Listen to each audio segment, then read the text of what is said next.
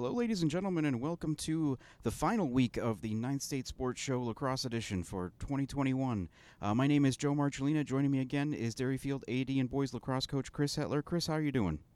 I'm doing good, Joe. Officially summer, man. Camp started, and of course, the first day of camp, it's 95 and humid. So we're right into summer now. But it's good. Like we've been saying all spring, it's good to be out coaching. Good to be outside. Well, good. You can enjoy the outside. I'm gonna take my butt inside and just kind of enjoy the air conditioning. So yeah, I'm if I don't need to be I'm out, not gonna say it wasn't a good feeling to come inside after camp. That's but true. It was still a fun day. Just a half day camp, and it was fun to be out there this morning. We had over 130 kids out there, all spread out, running around. It was a lot of fun. But boy. the AC is definitely kicked on where I am. Yeah. Days like that, I don't mind being indoors. Well, you can. Since this is our last show of the 2021 season, I'd say you could send us your questions, but it'll be a while till we get to answer them. But feel free to shoot us some feedback by sending an email to nhhighschoolsports@gmail.com or on Twitter @nhhssports. Man, I can't believe that we're already at this point. That this is. We talked about it, I think, a couple points throughout the year that it was just moving by so fast. And yeah, here we are now, 2.5 weeks removed from the championship games? And I don't feel like it should be coming to an end. Maybe we do a couple check-ins this summer on the recruiting scene and stuff. Yeah, the club scene is going full blast, and it's good to be out there. We're seeing coaches on the sidelines again, scouting, and the dead period's been lifted and coaches are out. So maybe we'll have to do a couple check-ins. Maybe even we could talk a little pro lacrosse too. I don't know if I'm. There you go. Yeah, we were texting each other the other night about one of those games, the PLL games. Love to. Yeah, that'd be good. Well, before we get into this, we'd like to remind everyone that the Ninth State Sports Show is proudly sponsored by Roger Howe of the Bean Group. Are you thinking of selling your home? Now may be the time. Just like the weather, the market is hot and interest rates remain at all-time lows. It's time to call Roger Howe, a licensed professional realtor with the Bean Group. Not sure what your home is worth? Roger will provide a market analysis for you at no charge. With 12 years of experience in residential, commercial, leasing, and investment properties, Roger knows your local market. Contact Roger Howe of the Bean Group at 800-450-7784 or 603-247-1583 or email him at roger@rhowerealestate.com. All right, He's not kidding. I just looked up a 30-year fixed rate right now. It still is below 3 right now, 2.8. That's not bad. That's pretty good. I'd get on that. Call Roger right now. Get him going. And it's certainly, never truer that the market is hot like the weather. That is absolutely true. So we said last week, or we teased it last week, that we were going to talk about the 2022 season. We're going to look ahead into our crystal ball this week and tell you what's going to happen next year. But before we do that, wanted to spend a little time maybe talking about the two teams that I posted on NH High School Sports this week. You asked the readers and the viewers for feedback. I think you got some today already. Did get a little bit of feedback on those boys and girls all-state teams, and it wasn't all bad. I did get some good feedback, which I appreciate both. Love to hear both. I do think some clarity behind how you pick the teams, and even you had posted your top 5 games on both the boys and girls side earlier this week, and you got some feedback about those. I think some clarity on how you went about choosing those, and yeah, of course. And might go along with listeners and the viewers. I know in a lot of things I post. I say, the games that we covered this year, or players that we saw this year, and especially this year more than ever, because I unfortunately lost a couple of freelancers that had been helping out in past seasons. The we is really just my way of saying I without saying I, because I always feel weird just saying, I did this, and I watched these games. So the we is me. Really, the opposite of what a lot of those your team jerseys say or team shirts say, So yeah, it was games that I went to that I saw that I thought were excellent games. In regards to the top 5 boys and girls games of this year. There were a lot of other really good games that certainly could have been on that list that I did not see. Unfortunately, I haven't figured out how to be everywhere yet. But you made a lot of those were some pretty good games that you had on there this year. Yeah, you made it to you picked some good games to attend this year. I had a hard time making that list too, because I know there was some overlap with teams. I tried not to do a team more than twice on that list, and I could have gone with a couple of games. You guys, Derryfield had some really good games there with Portsmouth and Winnacunnet and Oyster River that I was at. Timberlane had some great games. I felt like whenever I showed up, they played a great game. I'm trying to think of who else off the top of my head. I was gonna say Timberlane could have been your top 5 all the way through. I mean, you didn't even have their epic. They turn around, they get beat first game of the season by Winnacunnet, and then they go with triple overtime, quadruple overtime. It was. I think it might have just been just double overtime. I think just double overtime. All right. Yeah. That was But yeah, you're right. There were plenty of games there, and then it kind of applies too for the all-state teams too.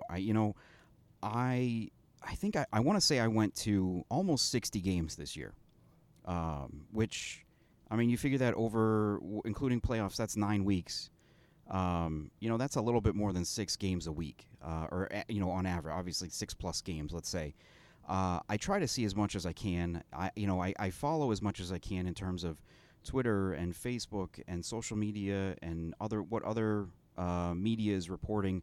Unfortunately, with what's gone on in the last year, a lot of my colleagues that they're not out as doing as much, so there's a little bit less of that to check out.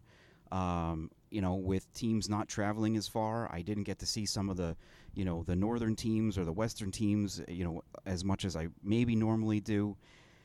So yeah, this year was a tough year to put these all-state teams together, particularly on the girls' side.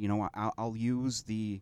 If I have a tough call on some of the spots, I'll look at maybe some of the division all-state teams to use as kind of like a tiebreaker in a sense, or I'll reach out to some coaches or something. But the way the girls' teams were done this year, they basically just submitted names and put them on the team, so there wasn't a first team, second team. There were a lot of kids that weren't on those teams that I thought were going to be on those teams, should have been on those teams. So, it's not a perfect process in a good year. It was a far from perfect process this year. But if you wanna tell me what you think about the teams, you don't like what I put together, you please email me, message me. I'm more than happy to hear it. Like I said. So as we go through some of the teams, who are some of the hard kids that maybe you were debating there? Were there any kids that you felt like maybe still worthy of? If you had an honorable mention list, do you have a top? Do you have a group of kids that maybe? So on the boys' side, the midfield spots were. I mean, I probably could have put 3 teams together of just midfielders. Like it was, I feel like that was probably the deepest spot. Maybe of any position. Year from midfielders. Yeah. I mean, and to look at some of the guys that are on there, and some of the guys that I unfortunately didn't include. I mean, that was probably the toughest thing out of the entire boys team, and maybe both teams together. I would agree. Girls, just from the standpoint, the All-American list came out. You had Spencer Clark, you had Connor Holly. You had Riley Lawhorn and Michael Kiley, all midfielders making All-American. So some people are going to turn around and they're going to be like, "Well, you got an All-American on your second team. Well, if you only have 3, you only have 3 spots. And you got 4 midfielders there. Not all of them are going to make it. And you really like the way Drew Fleury played. I did. Year, when I saw him play, I thought that he did a lot for that team. Everything except maybe making saves, which the guy that was making saves, Ethan Johnson, is also on the on that first team. I thought Drew had a fantastic year, and not to take anything away from those other guys. It's not like I'm penalizing them for something. It's just that I thought that Fleury had a better year, or not a better year, but was meant more to South maybe than those other guys did to their teams. And if Yeah, so that's why I went with him on the first team, and Riley and Michael Kiley from Bishop Girton, Riley Lawhorn from Sauhegan, and then Nate Levine from Wyndham, who, I mean, that's a guy too. He was D2 Offensive Player of the Year, and putting him on the second team, that was another tough call.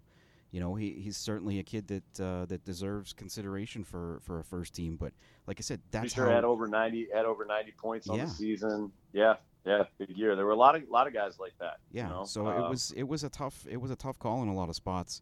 There were other spots that were a little bit in the other direction were tough to kind of figure out, because I think goalie was one of them too. I think you and I talked a little bit about that at points throughout the season. That there were a lot of good goals. There were a lot of good goalies. A lot of good goalies. No, but maybe not any really elite guys. And I think a lot of this too had to do with just having that year off. I think there were a lot of kids on both the boys and the girls side who, had they had that year of experience under their belts from last year, maybe would have separated themselves a little bit. So that made it a little bit tougher too, I think. I think also this year too, even harder. Obviously, Bishop Girton going undefeated, having basically their whole lineup, could have been in discussion for any one of these spots. I mean, would you agree with that? Yeah, I mean that's a little hard. Little hard to they unfortunately didn't get the opportunity to play out of state to really kind of show what those kids could do. But I don't think it was any disrespect to those players. They just, there were a lot of good players this year. And God, let's do a quick count here: 2, 3, 4, 5, 6, 7, 8. You had eight Bishop Girton players make your all-state team there. So pretty good representation. But again, probably could have had upwards of 12 or more on there if you really wanted to. Sure, yeah, and it's. I mean, the other side of that too is, just how much are guys playing. I mean, I feel like there were some games, and not just with BG, but some other teams too, where maybe those teams are so deep that you're only seeing a guy play, a quarter and a half or, limited time because they're rotating in other guys, or maybe the score gets a little bit out. And that's, again, I don't mean to try to penalize anybody for that, for being too good or something like that. But I mean, I guess it kind of comes off that way. No, but I mean, that's a good context to have it with. So your all-state team, it seems like you're kind of saying that you valued the player's role on their team more than maybe, truly, like if those players had been on a different team, they might have been more value to that team. So if there was kind of a push, would you say that you went with guys that were more valuable to their team in your eyes? Absolutely. Yeah, that's exactly. Yeah, that sounds exactly like how I would have. Yeah. What I went with. Yeah, it was. But I like the way these teams came out. I feel like they're pretty well representative of the kind of year that we had across the state. And if you disagree, please, like I said, let me know. Would love to hear from you. I'd like to see it. We'll have somebody put together an all snub team, right? Have somebody have some there you feedback. Go, yeah. Send an all snub team in. Who did Joe miss? And put him on there. That's certainly fine. Yeah, we go. And you know what? Any other thoughts? Any other thoughts on the girls list? Again, we kind of mentioned that it was a little bit more difficult to put that one together just due to the nature of the way the voting went in the the lack of voting, I guess you would say. I mean, for the girls' side, for any from what I've understand, and I really I understand what the goal was here. Obviously, it was a weird year. You didn't have teams playing a full schedule like they normally would against the whole division or whoever. You had some teams that had to shut down because of COVID issues, I'm assuming. So I get why they changed this up a little bit. But from what I understand, the way they did the All-State on the girls' side was that they had there was just one team. And honestly, I mean, it's more calling them like All-State selections is probably a better way to put it than a team. Because from what I understand, what the coaches were asked to do was submit 3 position players, 3 field players, and a goalie. And then those kids would just be, whoever they submitted would just be on the team. which then, looking over the teams, there's some, I'm wondering if some coaches thought, well, I don't want to put in all four, so I'll put in just two. Or, if there were some coaches, it looks like maybe, I had one coach tell me that they didn't get an email. Another one told me that the email went into a spam folder and didn't get seen until after the deadline. So there were some kids missing on the All-State teams that probably should have been on them. That made it a bit of a challenge trying to understand why. Wait a minute, I thought this kid had a really good year. Why weren't they on this other? So that took a little bit of sorting out once I finally realized that was what was going on. That made it a little bit tough too. And also, you're talking about the All-Americans on the boys' side and saying, well, you got this kid here and this kid there, and he was an All-American, and so was he.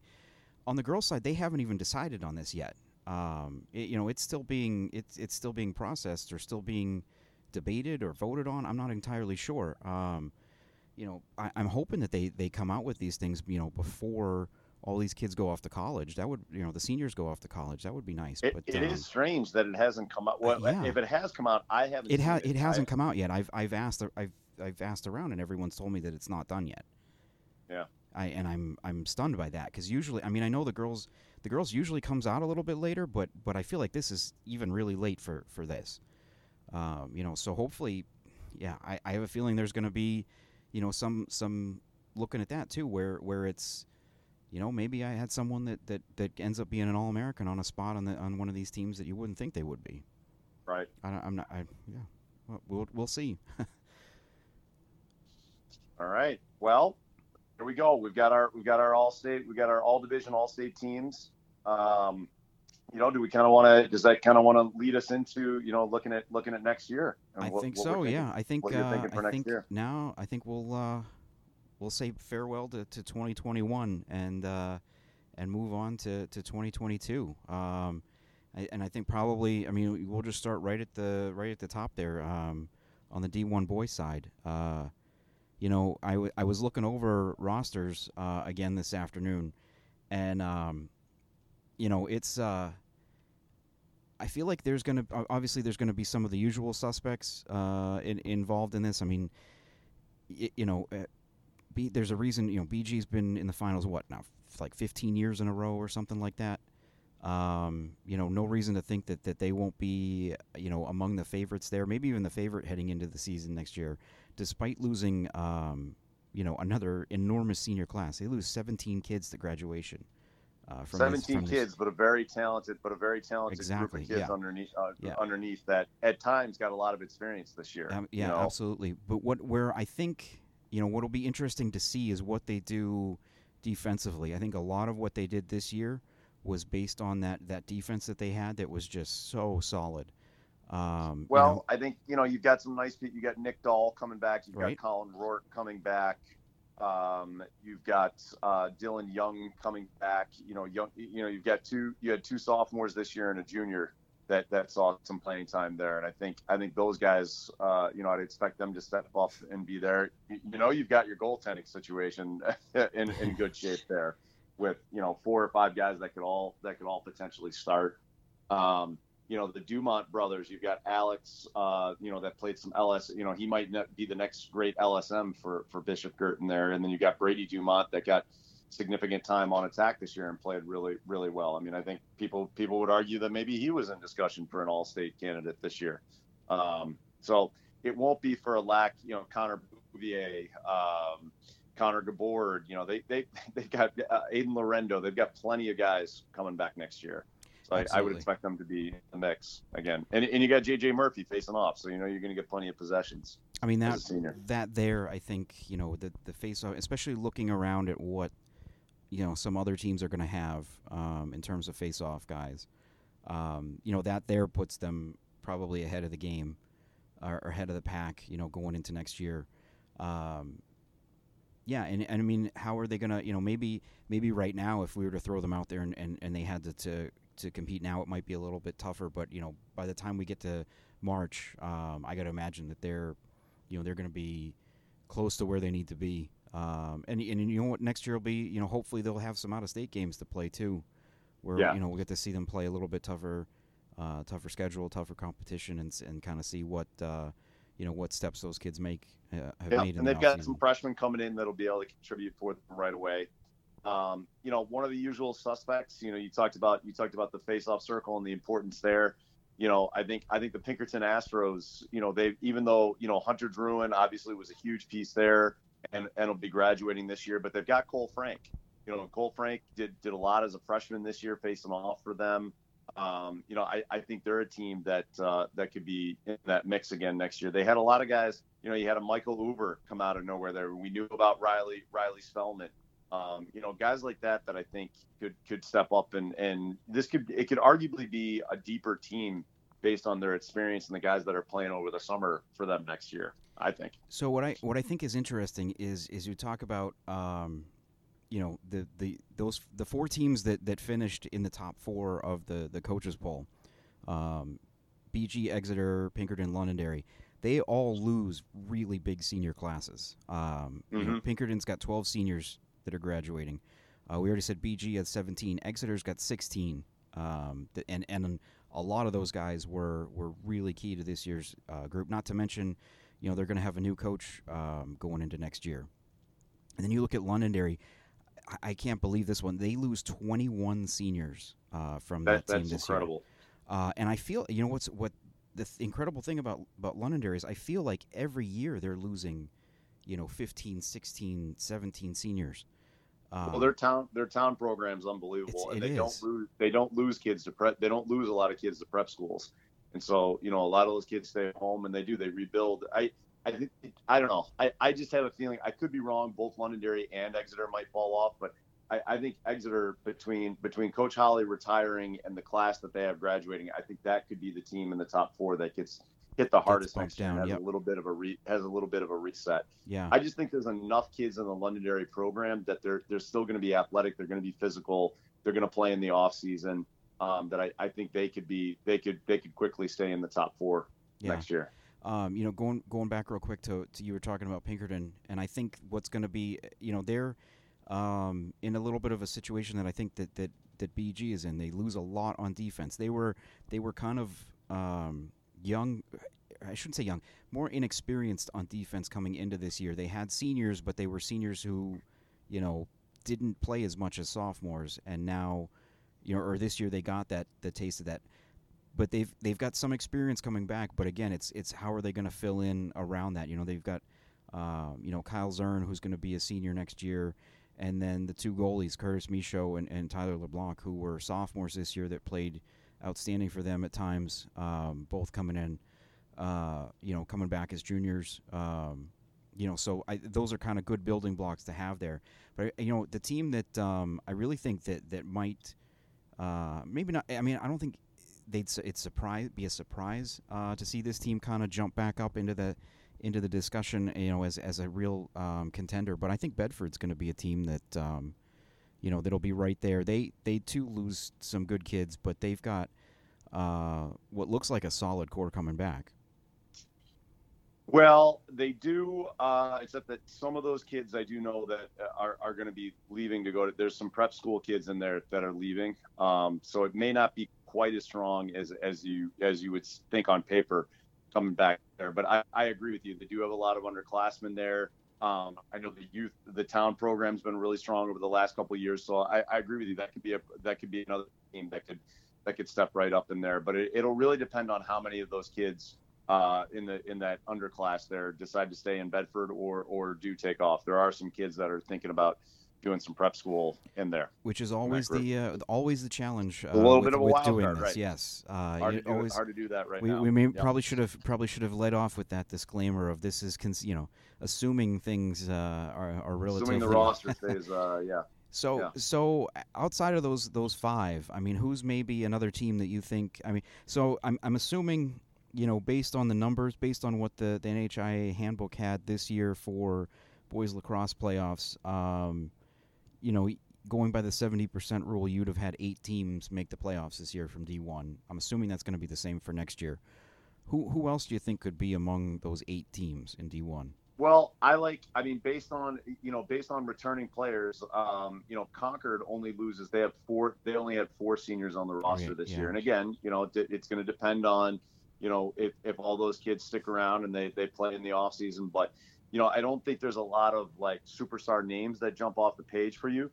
But, Coach Smith does such a really good job of getting the most out of his guys and getting them to play within the system that he wants. But it would not surprise me to see them. They played a lot of close games this year. They played teams tough, and we know about the home field advantage up there. They're gonna have a senior goaltender next year and a very large senior class. So that's a team I would keep an eye on for next year. They seem to go through those kind of cycles too, where they do. Every couple of years they have a senior class like that. Like that's just a pretty big group of kids. But yeah, they were definitely a team too that I was looking at looking at the roster. That feels like they could be a team that makes some noise next year. Yep. And again, maybe not a team that's gonna make the Final Four or break into a really big group there, but Merrimack played a decent number of close games this year, and they're a pretty balanced roster there with a lot of seniors returning next year. So that could be a team. I think, unfortunately, your Nashua South Purple Panthers there, they do lose a lot. I think the year we talked about it before, the COVID year and this year were kind of like their big windows. I still think they're going to be strong. I mean, you've got Ethan Johnson coming back in net next year. I think there's enough there to keep them in the mix, but I don't know that they'll quite be as strong as they could have been last year and this spring. Right. Would you agree with that? I would. I think defensively they might be a little bit better next year, just because they'll return, like you said, Johnson's back in goal. They had some younger kids that they were breaking in on defense earlier this year. But I think they do return some guys that put up some good numbers on offense. But to me, it's one of those.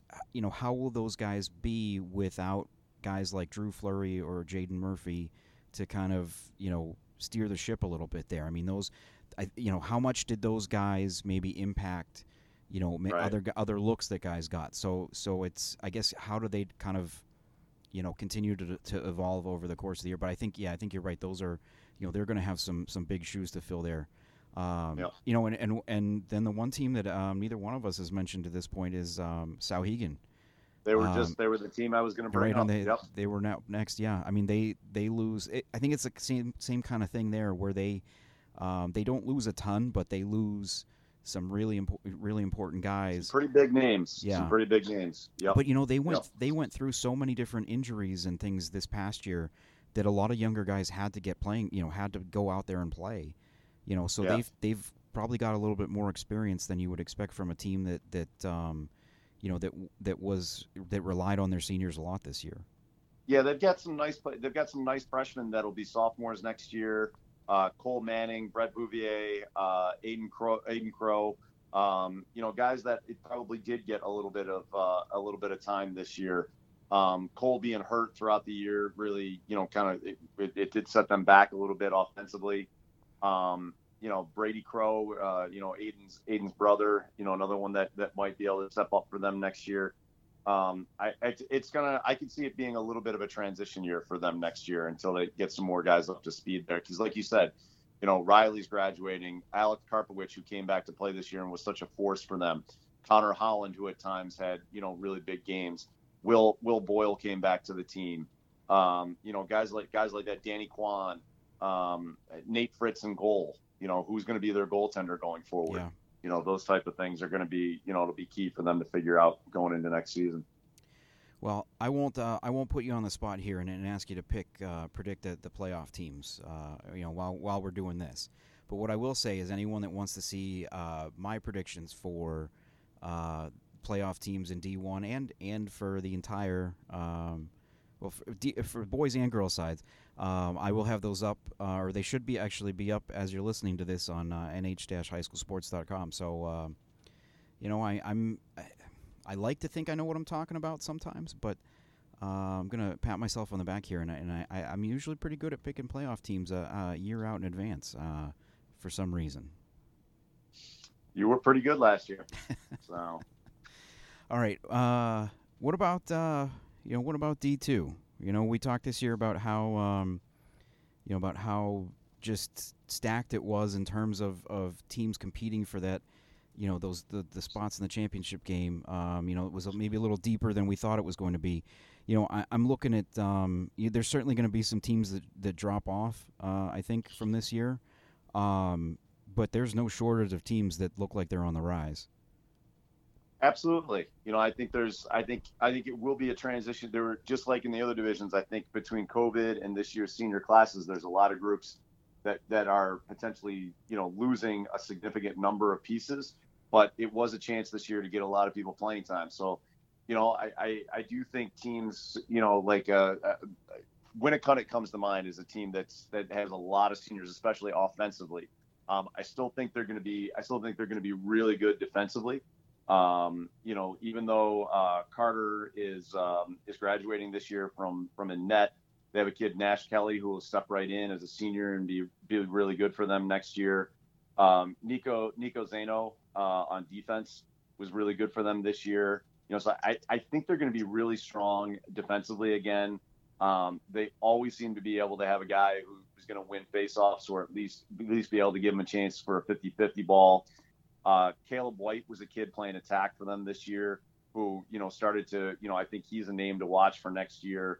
So I still think Winnicott's going to be strong. I think it may take them a little time to find their identity on offense, but that defense is going to be strong for them early in the season.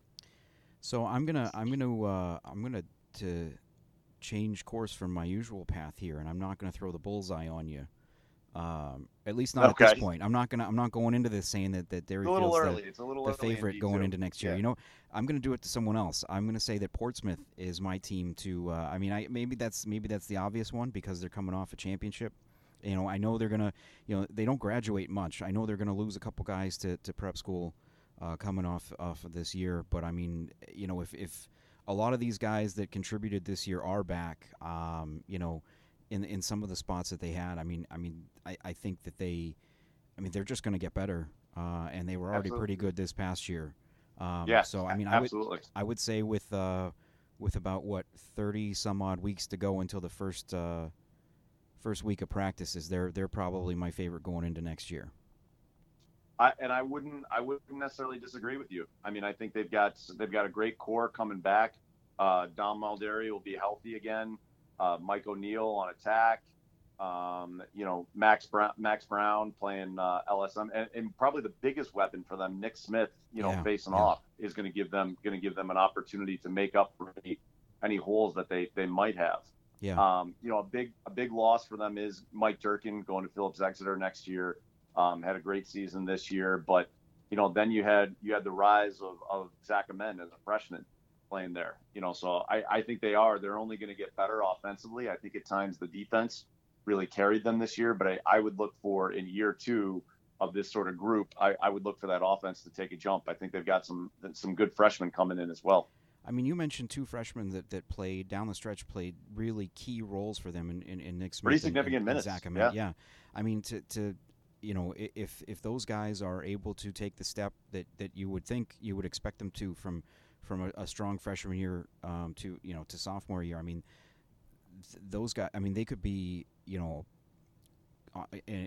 their offense wasn't very explosive this year, but I think, if they can continue to move forward, they could be an offense that's, a little bit closer to what they were a couple of years ago, as opposed to this year. Totally agree. And I think they may have to be.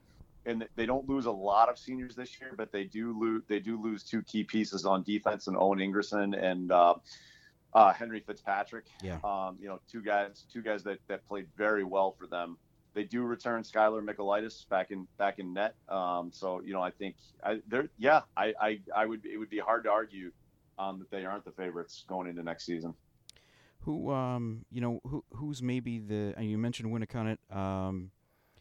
You're right. Looking at what they lose on offense, they have potential to, and they'll still be in the mix, but maybe take a little step back.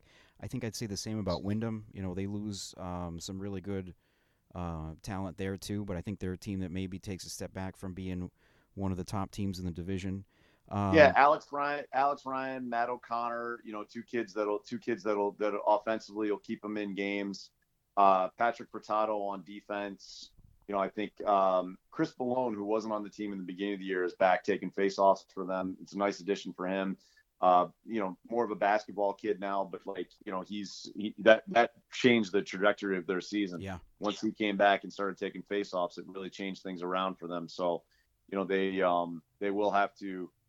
In the program, I know it says Jackson Milano was a senior this year, but he's actually a junior, so he'll be back. He'll be back next year for goaltending for them, so they'll have a little stability there.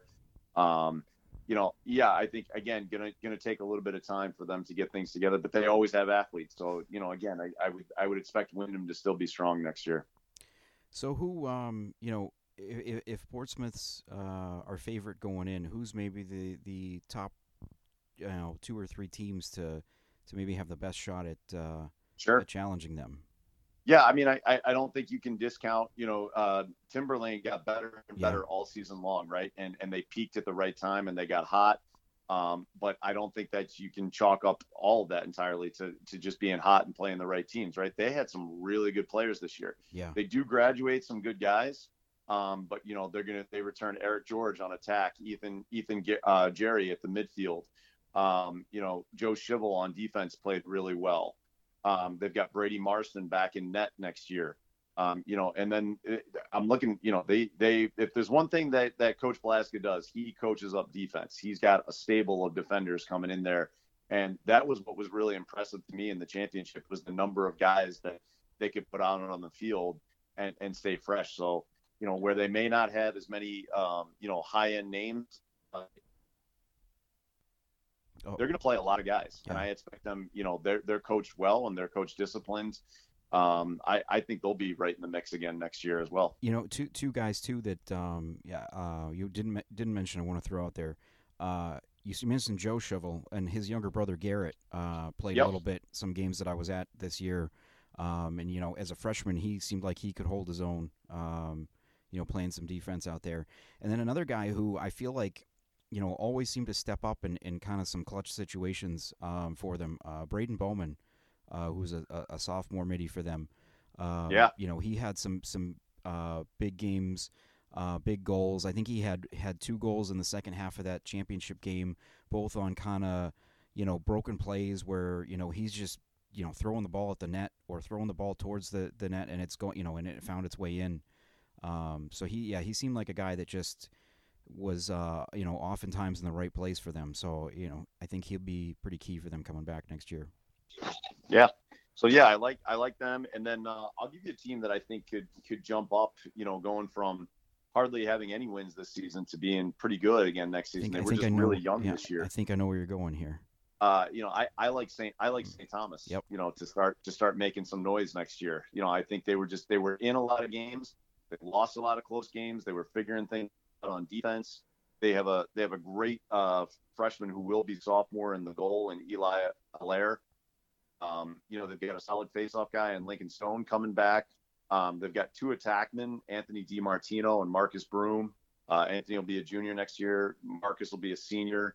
I think if they can get a little more production out of their midfield, a little more consistency there, and tighten things up on defense, but the goaltending is going to be even more solid that, come next spring.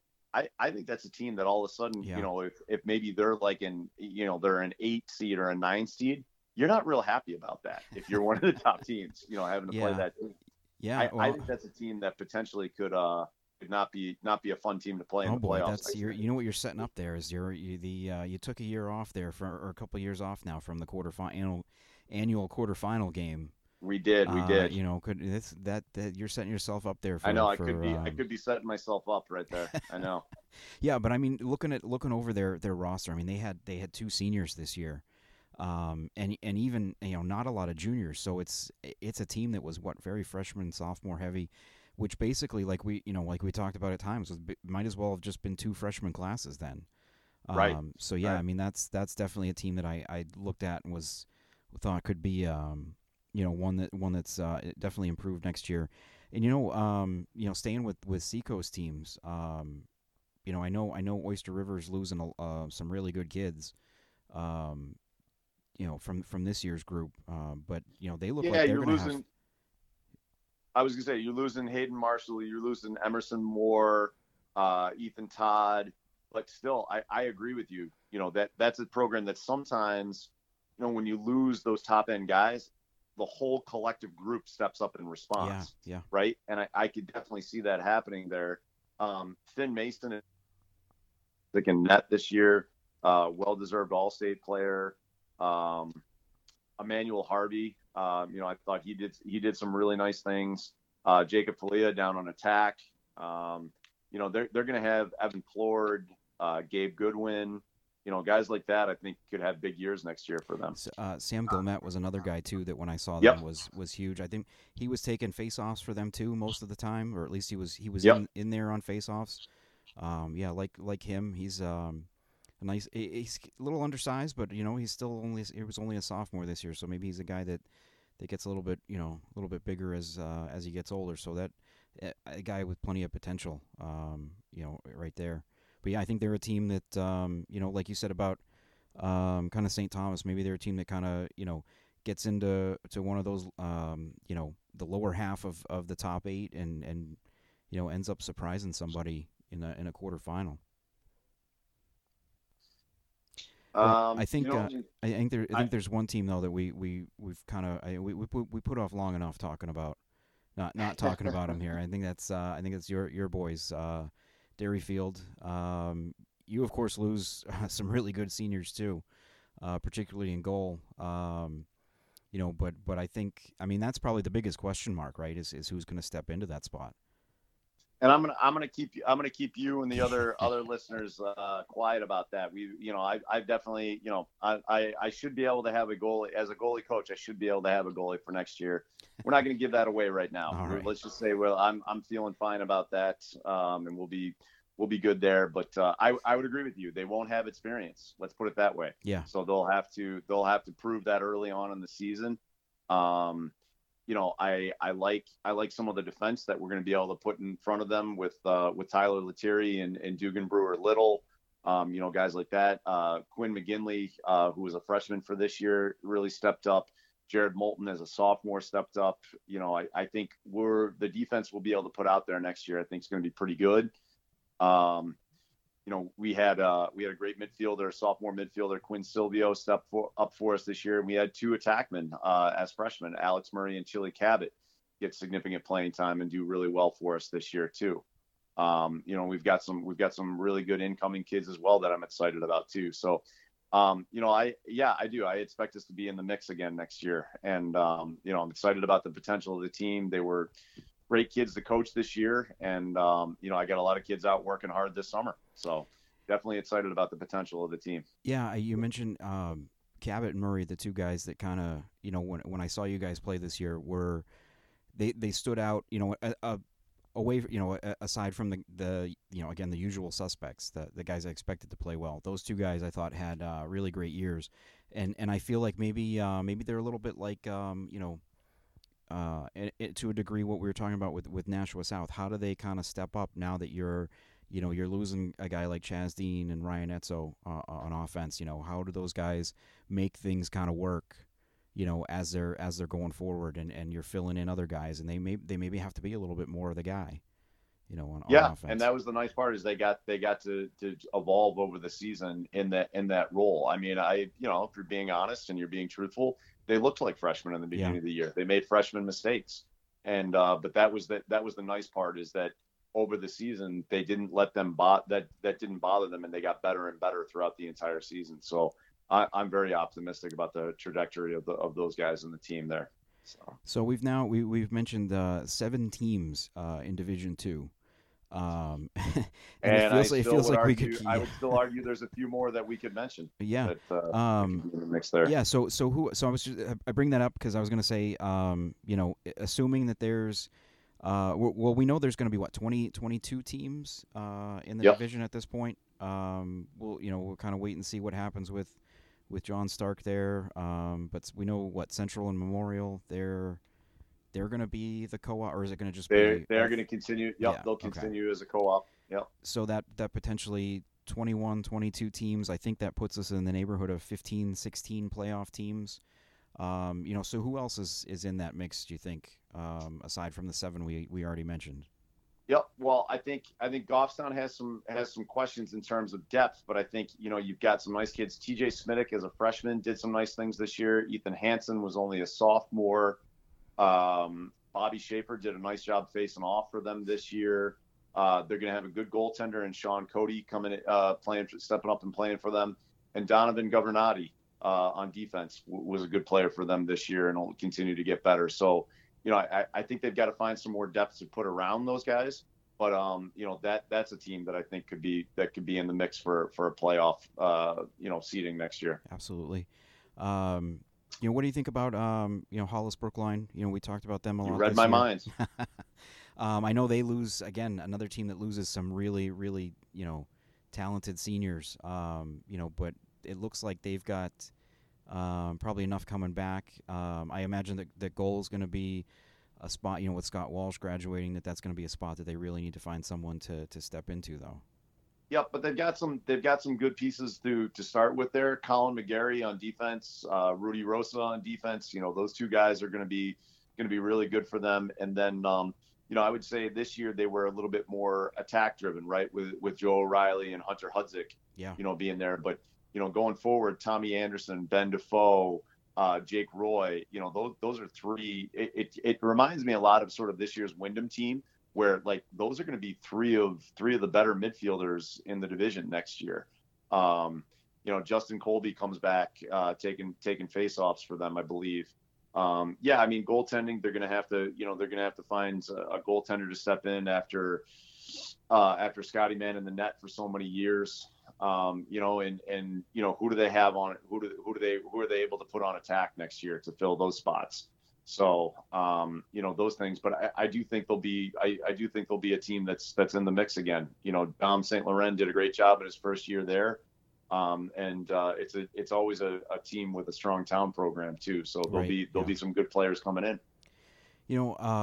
A team that, we talked about a little bit at times this year that, we didn't really know too much about until we got later in the season, I think is, could potentially be in that top 8 or at least close to it is Kingswood. You look at what they do lose some really good kids in, Davis Ekstrom, Rob Doherty, Bailey Savage. But I think there's enough left, or enough guys that are coming back that they could be. It looks like they're going to have a pretty deep senior class next year.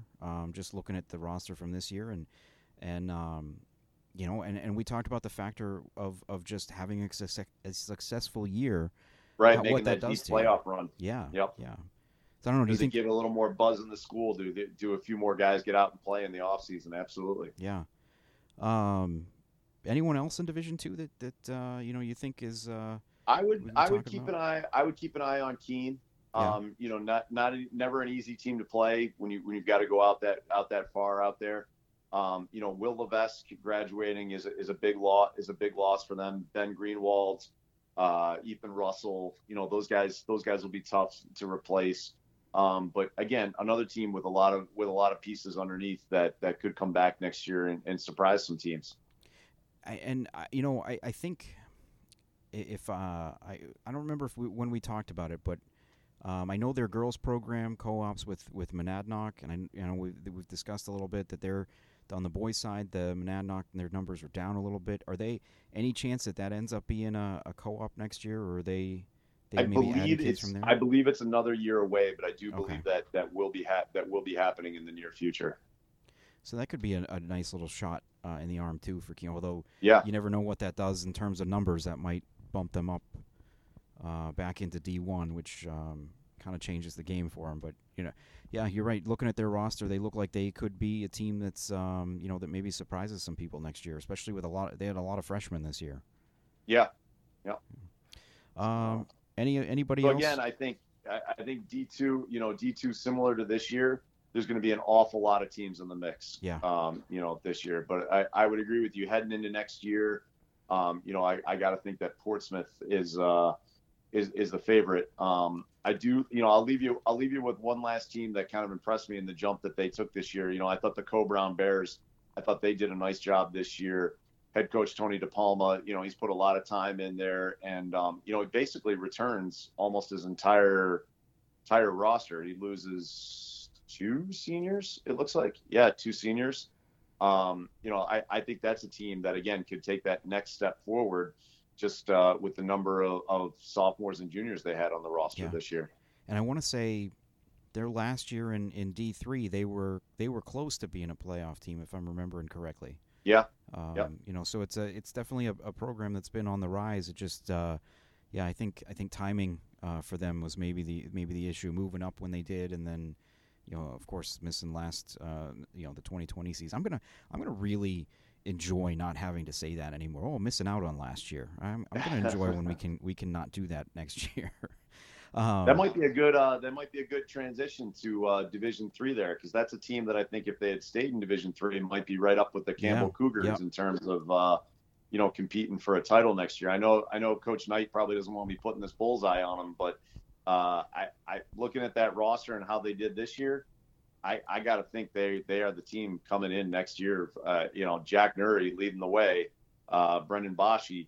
Those guys. It's going to be a strong team coming back next year. Those guys, on one end of the field, but the guy that really, when I saw that he was only a sophomore, he's coming back again, is Ryan Garrett in goal.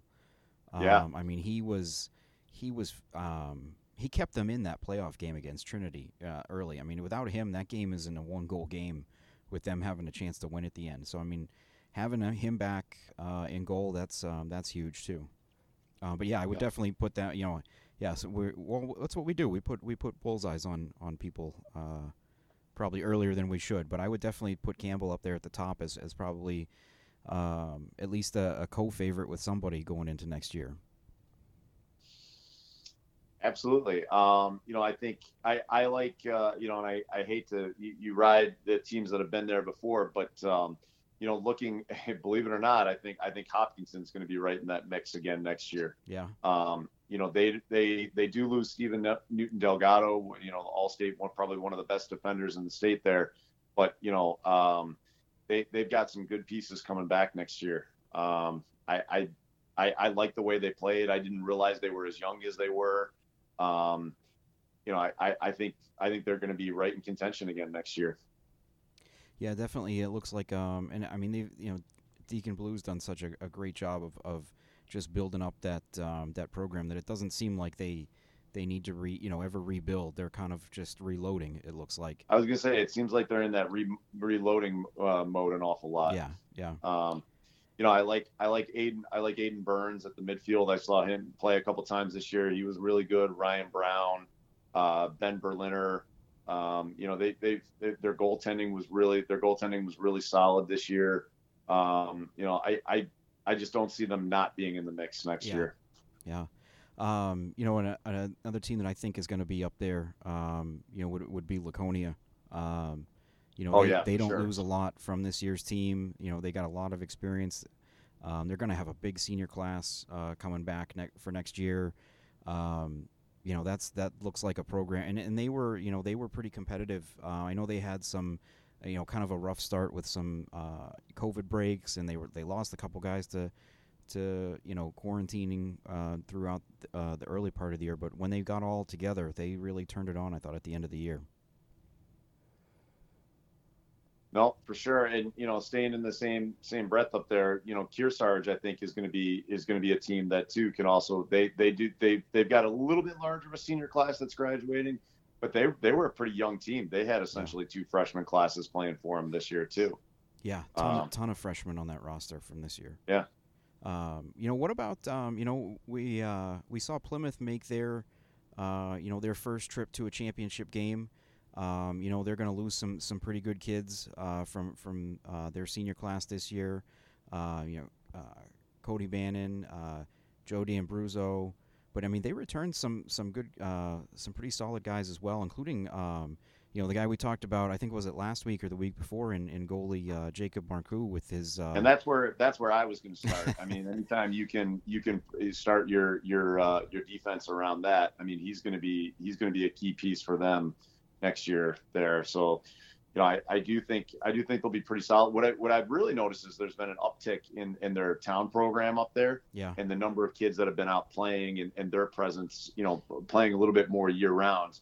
They've always been they've always been good in football, obviously, but I think they're identifying now that, like, okay, we can be good in football, but we can also be good in lacrosse. Like, we don't have to just be one or the other, and we don't have to just be football players trying to play lacrosse. We can have full-time lacrosse players out here too.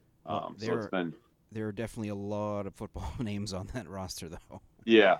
The team that they played in the final, that they lost to in the final this year, Trinity. They're still going to be, I think, a very competitive team, but certainly one that takes a little bit of a step back.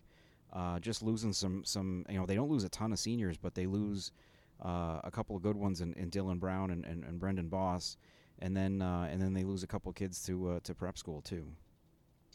Yeah, I mean, but you look at the rest of their roster. They did have a relatively young, so they're going to have a lot of depth coming back. They're going to be solid between the lines. And they do always seem to get a lot of good athletes coming out, and Coach Martinez runs a good system there. So, it would not surprise me. I do think they take a little step back next year, but it wouldn't surprise me to see them as one of those top 8 teams making the playoffs again. There's another team that was a little bit more, I think, competitive this year. That we've been kind of, I think, has been on the cusp of being one of those playoff teams. Of course, with D3 going by the NHIA's numbers, I think would have been a 10-team playoff division this year. So probably the same next year, I would assume. But I think Lebanon looks like a team that might be on the rise next year. I mean, they lose only one senior who from I believe his name, Jacob Kriplin. Reading about him in the Valley News earlier this week. I mean, I guess he was a hockey kid that just decided to come out and play lacrosse this year and ends up being the only senior on the team this year. Joe, we're not in the same room, but you are reading my mind. That was where I was going. That's where I was going next. They were a team that impressed me all year. Their scores got better and better. And I did before we had talked earlier this week. I kind of looked up their roster, and really impressive to see what they did this year and how young they were. That's definitely a team that I think could make some noise next year. And anyone else? I mean, we ran down, I want to say, what, good 5, 6, 7, 8 teams there. But I mean, we've gotten this far too, and we haven't mentioned Pelham. I think though that they're gonna maybe, they do graduate quite a few seniors. I think 11 seniors this year. So they might be in a rebuild mode for next season. What do you think about them? I do. I think they're going to be in a little bit of a rebuild mode, but they do. They do their town program's still strong, but I think it's going to be. I think it's going to be a little while before they you see them back up in the Final Four again. But they like I said, the numbers will still be good there, but I think they're going to be a pretty young team next year. Yeah. Anyone else in D3 that kind of you're excited to maybe see what they do next year or have any thoughts on? I always root for Coach Erda in the Milford Spartans there. They lose a good player in Drew Hodges, who's been a longtime goalie for them, very good player. But they looking at the rest of the roster, they return a pretty young group with a lot of potential there, and just from COVID didn't help anyone, but they've been a strong presence in the indoor league the last couple of years. We're not as strong this year. I think maybe they had some stronger, things that they had to work through in terms of school and protocols around COVID. But it's a team that wouldn't surprise me if they were competing next year for that. Yeah, you mentioned Hodges. I feel like he's been around he's one of those guys. He must have started as like a freshman because I feel like he's been around forever. Right? Yeah. Yeah, but they do look like a mix of maybe like freshmen and juniors mostly from this year. So seniors and sophomores next year, largely it looks like. All right. Well, that. I tell you what, the last team I'm going to keep my eye on, I like Guilford too. They're a team that played a lot of close games. Now, granted, they played within that sort of Lakes region bubble there. Yep. But that's a team, looking at their roster and how young they were, I mean, the scores they put up were fairly impressive. So, I that's a team that, I'm going to keep an eye on next year when things hopefully are are back to normal, what happens when they do play a full schedule and they do have to play outside of that bubble region of teams that they were playing. But they impressed me a little bit this season with how they played. Yeah, so it sounds like obviously we'll go through an off season and indoors and everybody who ends up where we'll find out in a few months. But it sounds like there could be the potential for some pretty good maybe parity going into with the exception of a few teams going into next year. A lot of parity throughout the divisions. So, should we jump into girls Division 1? Let's do it. Yeah. I think I think going into this year again, I think you probably have to look at BG as the favorite going into this, but I think the gap between BG and the rest of the division is going to get a little bit smaller, or maybe a lot bit smaller, largely because of what Bedford has coming back next year. You look at BG and it's actually kind of similar to what the boys are going to go through. They definitely lose a lot of kids, a lot of seniors from this group. Offensively, I think there's a ton coming back. You got Riley Bouvier, Katie Campbell, Nat Kuto. They've got some really good offensive kids. Defensively might be where they have to kind of rebuild a little bit. Delaney Ramalho I think it's a little bit. I think it's a little bit deceiving too, because there were some really. I mean, there's a lot of teams that could have built a starting lineup from their JV team, right? That they had there this year too. There's a lot of girls who are very good lacrosse players who were not on the varsity squad this year. So I think it's a little. If you just look at their roster in the NHIA handbook or in the championship guide there, I think it's a little deceiving in terms of what they're losing and what they look like they're returning on paper.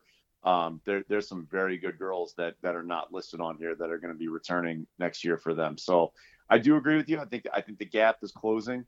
But yeah, I mean, so having Riley Bouvier there, is a nice piece to start with around there. Yeah, certainly. Yeah, like we said, they lose a lot, but it's there's what they've got coming back, and I'd even say.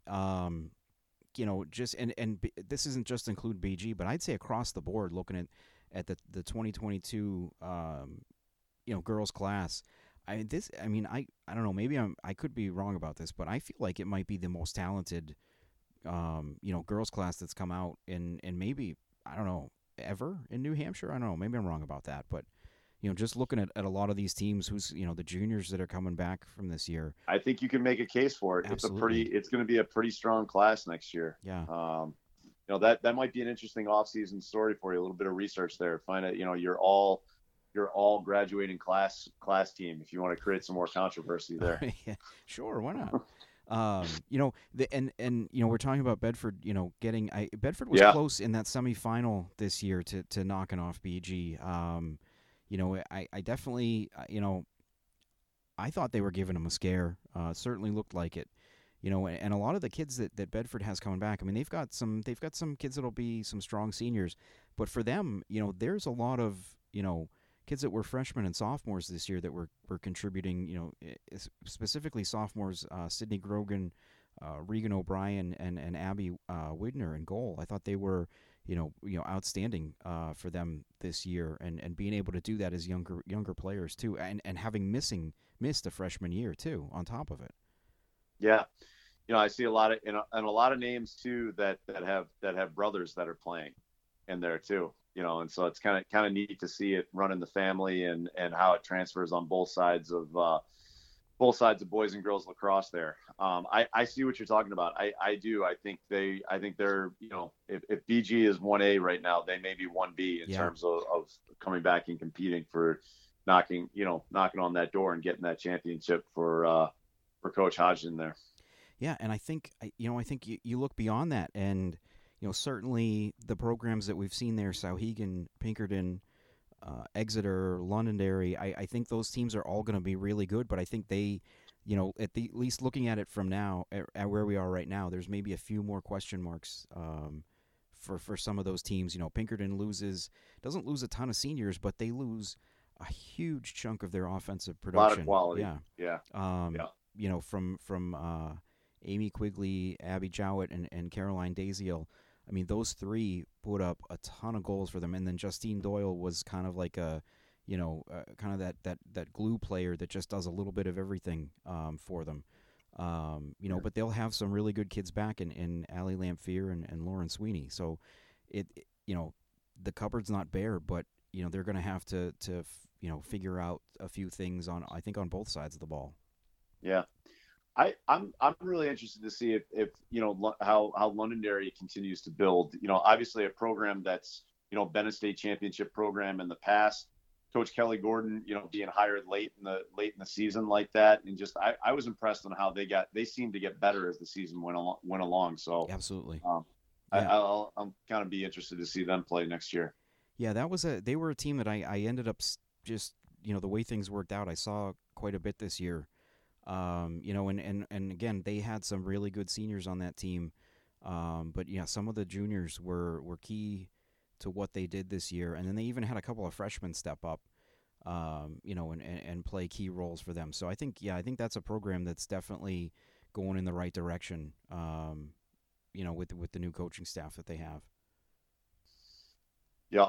And I think in terms of, Souhegan, I think Souhegan loses some significant pieces. I think it could be a little bit of a building year for them next year. So I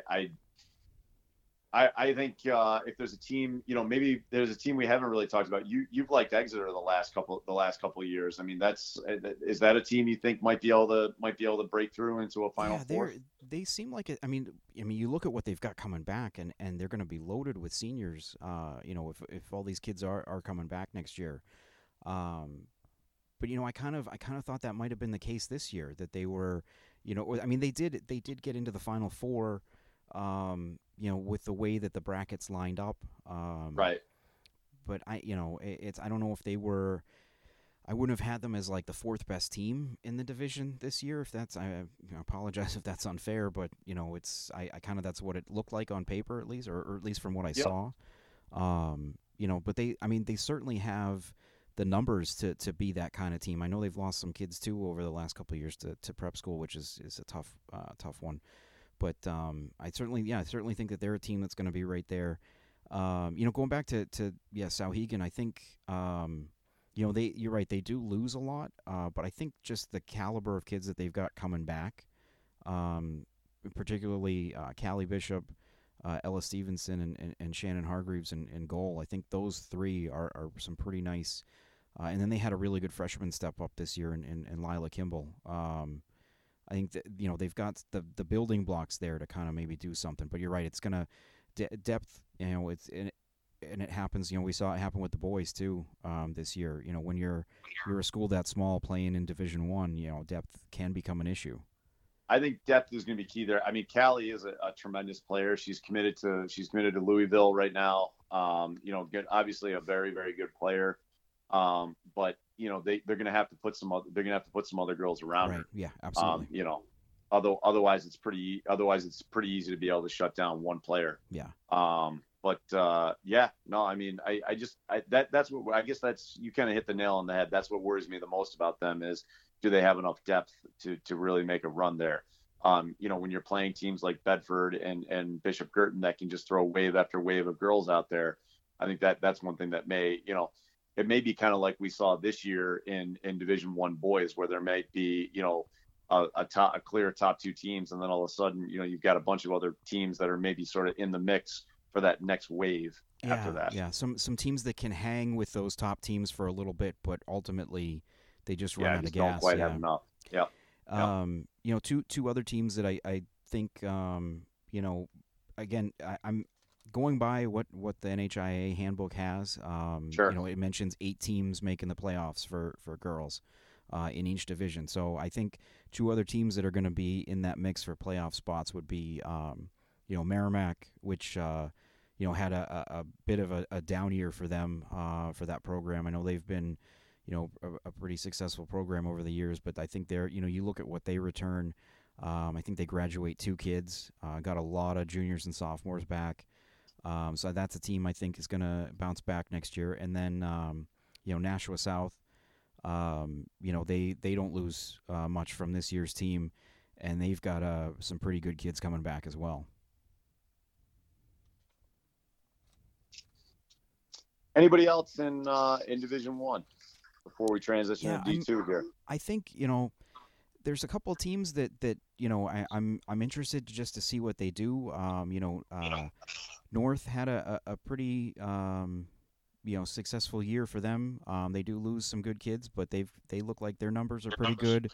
Concord, I know their numbers were down a little bit this year, but they've got some talent coming back. Same with with Dover. I wonder if they how can they maybe take a step up and get into the one of those playoff spots. But I think those are probably some teams to maybe keep an eye on over the off season. Well, should we we'll transition here to Division 2. Division 2, yeah. I think this is it's an interesting division. But I think it's going to be a little bit like it was this year. I think it's going to be a little top heavy in some ways. That there's going to be a handful of teams that are really competing for that those top couple of spots, and then there might be a bit of a gap when you get to the rest of the division. And I know we usually start, usually the conversation Division 2 starts and stops with Portsmouth. Absolutely. There, and rightfully so over the last couple of years. But I mean, I'm looking at what Hollis Brookline returns, and they arguably could have won the whole thing this year. I mean, do you see them as a team that possibly could, be one of those dominant teams next year? You know what? I think so. You're right. They lose some kids, but not a ton. And more specifically, some kids that contributed, in that championship game, should be back next year. They will have a new head coach next season, as Jim Maxwell's already stepped down there. So that'll be an interesting change there too. I mean, he brought a little bit of stability to a program that had I think 4 coaches in 4 years at one point. So that's a kind of an unfortunate change for them. But I mean, looking at Portsmouth though, I mean they, I know they had a couple seniors on the roster this year, but their big contributors were all, sophomores and juniors. So that's going to be you expect them to just be a year better. And they were pretty dominant this year up until that championship game. So I mean, it's going to be tough for anyone to kind of knock them down, I think. Yeah, I don't disagree with that. And I was a little bit surprised this year. I thought coming into the season, Winnicott traditionally is really, really strong.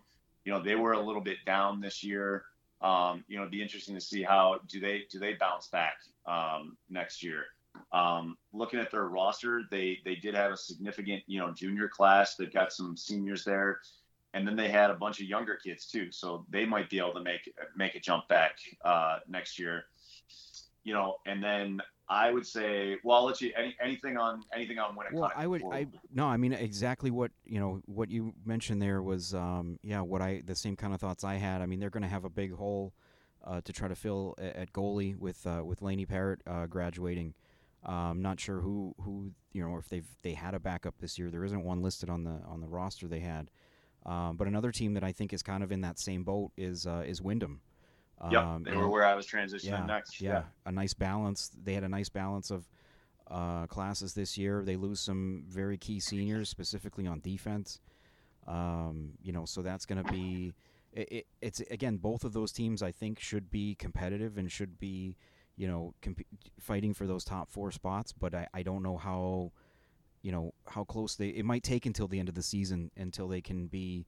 Maybe close to the level that those, the other teams that we mentioned, Portsmouth and Hollis Brookline, are at. And then another team that, has won championships in the division and has usually got a pretty competitive program is Hanover.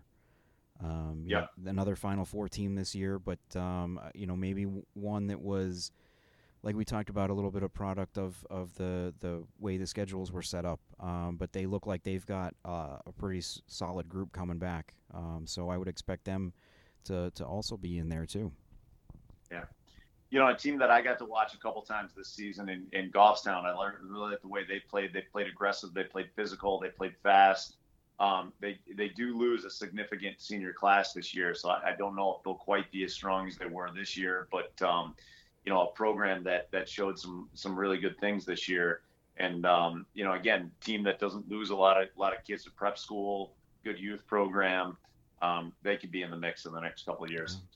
I got two teams that to throw in there to kind of watch it. Or actually, you know what? I'm going to make it three teams to throw in there that should be in the mix for playoff spots. That maybe we don't talk about too much. One would be Kingswood. We talked about them on the boys' side.